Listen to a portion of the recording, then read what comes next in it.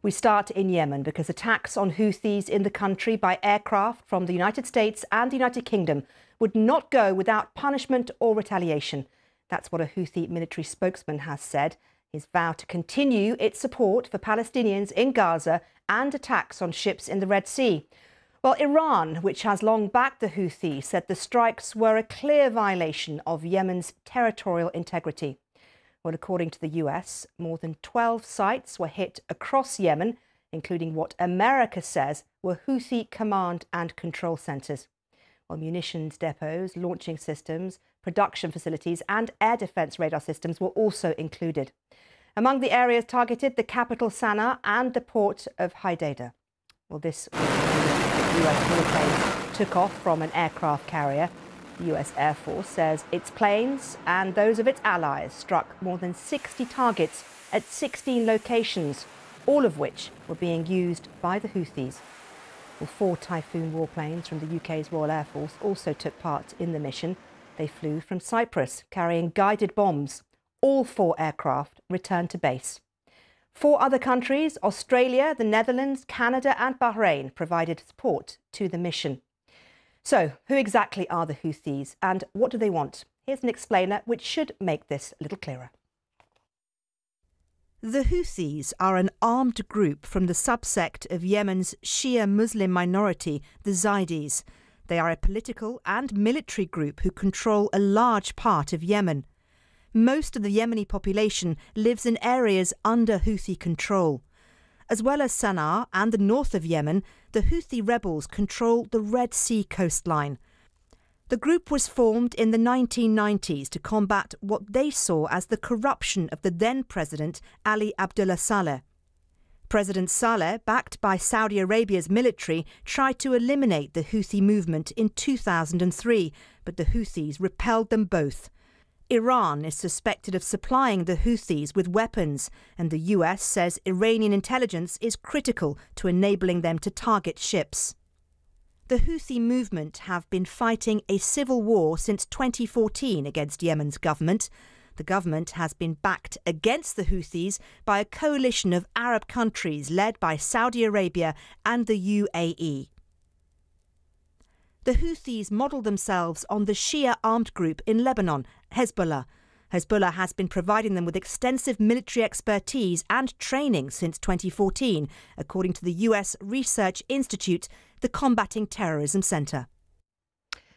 Well, for more on this, let's speak to our security correspondent, Frank Gardner. And Frank, first of all, let's talk about who the Houthis are. I explained it there as best I could, but there is a lot more going on, isn't there, in terms of how what is happening in Yemen is viewed globally as a proxy war between Iran and Saudi Arabia. Yeah, although there has been quite a delicate truce that it seems to be holding, which is why the Saudis don't want to get involved in this at all. They're keeping their heads down. The Saudi foreign minister has called for restraint. The Saudis got themselves into a real mess in Yemen. They went in April, spring of 2015, thinking that using their superior weaponry, they could bomb these relatively unsophisticated, poorly armed, poorly organized, rabble-like militia straight to the negotiating table. And I went down to Riyadh at the time to something called the Coalition Air Operations Center, and I interviewed Saudi senior military officials who said, it'll all be over by the end of the year. It's taken 8 years and the Houthis are still in place and they've only got stronger. So although we call them the Houthi rebels, and they are the illegitimate government of Yemen, they're only recognized by Syria and Iran, they're not recognized by the UN. Nevertheless, they are the de facto government of most of the populated areas of Yemen. And they've now got a very powerful arsenal of cruise missiles, ballistic missiles, drones that Iran has helped train them to use and to assemble and to fire. And while they were fighting the Saudis for much of the last decade, they fired off a huge number of these at targets inside Saudi Arabia. 1 month alone, March 2021, they fired over 300 drones and missiles at targets in Saudi Arabia. So that's why there's a deafening silence from Saudi. They can't stand the Houthis, but they don't want to antagonize them. Let's talk about this in terms of how it's viewed globally, because globally, what is happening now, in particular in terms of the Houthi attacks and the Houthis themselves, see it very differently, don't they? The Houthis in the Middle East see it as in the prism of the Israeli-Gaza conflict, whereas global Western powers like UK and US see the attacks that the Houthis are doing on the Red Sea in terms of, shipping and the global economy. That's exactly right, yes. I mean, the Houthis started attacking shipping and firing missiles towards Israel from the beginning of November. I think it was November the 19th. And very much part of their creed is death to Israel. They've been anti-Israel and anti-West for really ever since they've been in existence for most of the last 2 decades. But you're right. So it's not just the US and Britain, although they are the ones who've carried out these airstrikes with some support. You've got to remember that in the last 48 hours, there's been quite a decisive UN Security Council resolution that although 4 countries abstained, Russia, China, Angola, and Mozambique, it wasn't vetoed by anybody. And that UN Security Council resolution condemned unequivocally the Houthi attacks on shipping. So it's not popular with global trade. It's driving up prices all over the world. It's going to fuel inflation. It's going to give rise to increasing fuel costs. But you're absolutely right. What the Houthis are doing is playing to the gallery. It's very popular, this domestically, to be rallying to the Palestinian cause. And that will resonate throughout the Middle East, not just in Yemen. OK, Frank, as always, thank you so much for your analysis. And it's that worry, isn't it, about the economy, about what's happening along that shipping area, which is pushing Western powers to worry about this more than perhaps they might. How, however, will Houthis react to these strikes, or how could they potentially react to the strikes? Here's our BBC International editor, Jeremy Bowen, with his analysis. The Iranians are their allies. They're often talked about as Iranian proxies, but that's not correct. They're allies, really. And I've spent quite a bit of time with the Houthis over the years in Yemen, and they are people who are highly independently minded. They have a relish for getting involved in this kind of thing. They want to be involved in the war. And so the Iranians have very much beefed up the kind of firepower that they have. They even have anti-ship missiles. They have various kinds of ballistic missiles they can fire off, as well as drones. So they are well armed, of course, compared to the United States and to the capacities that the Royal Navy also have on their ship there. It's nothing like it. I think it's less the physical damage. It's more the fact that this is a dangerous situation for navigation. Yes, they have taken a ship. They've actually hijacked a ship and forced it into one of their ports. They have also fired off weapons towards them and caused some damage. It's not like they've sunk things. But the fact is that clearly commercial shipping companies who want to get very valuable cargoes through the very narrow 16-mile wide Bab el-Mandeb Strait, which is at the mouth of the Red Sea, do not want to have hostile forces firing at them. Apart from anything else, insurance costs and the rest of it go rocketing up, and that's why they're taking that 2-week detour around the Cape of Good Hope. Well, that's Jeremy Bowen with his analysis there. Well, let's bring it back now to the UK and take stock of the UK political fallout. So let's cross live, as you saw there, to our correspondent in Westminster, Peter Saul. Peter, we saw you for a second there. Come back. There you are. Hello. Tell me a bit more, Peter, about how this is going down in Westminster amongst all the different parties. Yes, well, ministers have been actually thinking about airstrikes on Houthi rebels for some time. It's been talked about within government since before Christmas, but it all came to a head last night, really, when the Americans decided that they wanted to carry out these airstrikes. The UK government wanted to go with them, so there was a hastily convened call of cabinet ministers. The leader of the main opposition party, Sir Keir Starmer, the leader of the Labour Party, was invited to a call too, and they have now gone ahead with it. This morning as well, actually, we've had publication of a legal summary and the advice that the government received as to why it believes this action is justified under international law. It talks about that the attacks will continue unless action is taken to deter them, and that this is the only feasible means available to deal with it, that it's necessary and proportionate. Clearly, lots of risks there? How might the Houthis respond to this? Does it risk an escalation in the wider region? But there are some economic considerations too. The UK government very keen to bring down inflation with ships travelling all the way around the African continent. That might push up costs for consumers in the UK. We've already seen a slight impact in terms of the oil price going up. But let's have a listen to the Armed Forces Minister, James Heappey, defending the government's actions. A warning was issued to the Houthis by a large number of nations over a week ago to say to them that they should not continue in their attacks of shipping. They did. Indeed, they attacked Royal Navy and US Navy warships only 48 hours ago. That warning remains in place, but it's very important that people are clear that last night's mission was a mission in self-defense to disrupt the Houthi capacity to launch attacks on US Navy, Royal Navy warships and wider commercial shipping in the region.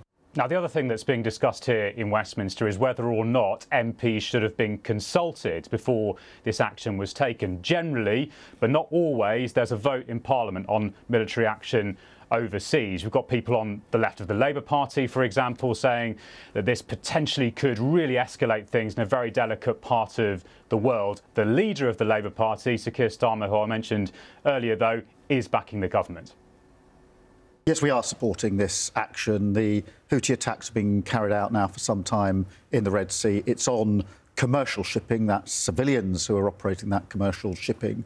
And not only is it disrupting trade and shipping, but of course it's putting civilian lives at risk, and therefore we do support this action. I do want the Prime Minister obviously to make a statement to Parliament as soon as possible, because the scope, nature and extent of the operation needs to be explained.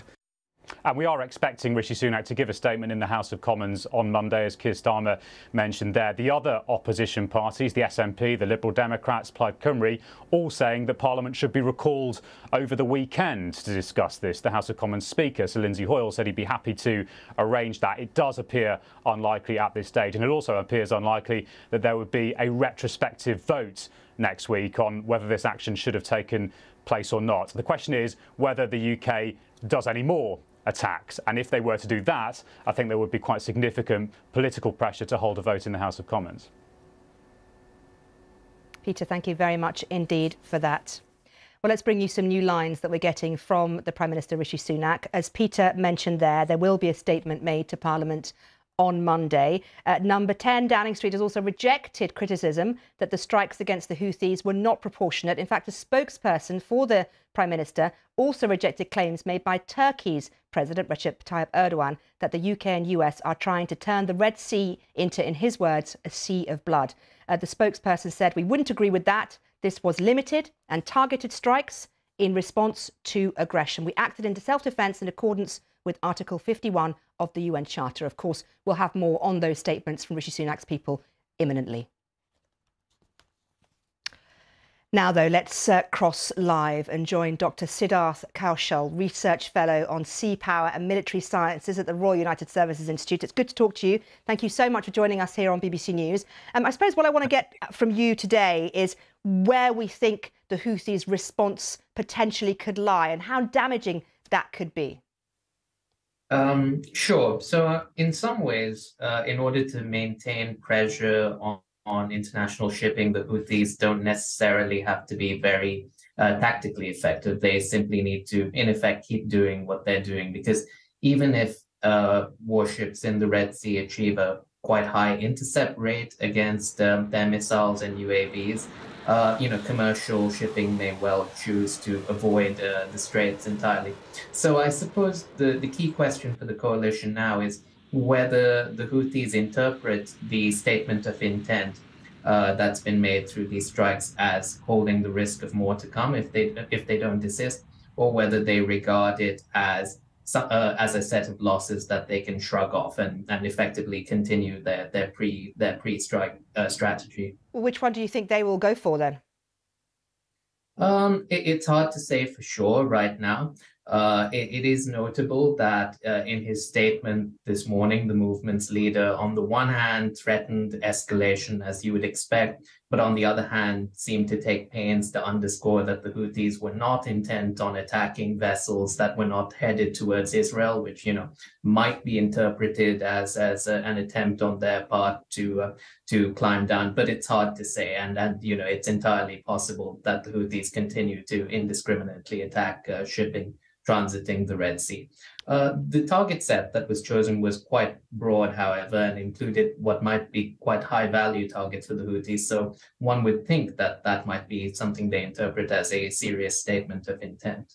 OK, Dr. Siddharth Kaushal, good to talk to you. Thank you once more for your time. Thank you. Around the world and across the UK, this is BBC News. Well, let's stay with those strikes in Yemen and hear from Lord Dannatt, crossbench peer and former head of the British Army. He explained why the UK and US committed to military action. This situation has been building over the last few days and a couple of weeks, and we've seen growing evidence of attacks by Houthi missiles and drones on international shipping in the Red Sea. And of course, that has begun to have quite a significant effect, diverting a lot of international shipping around the Cape, obviously extending journey times for international trade and international commodity, and increasing the costs of shipping. And that obviously is going to have an effect on domestic economies. So the decision has been, I think, quite rightly taken that action must be taken against the Houthis to stop them attacking international shipping, to protect the international sea lanes of the world. And hence we've seen the action that began late last night.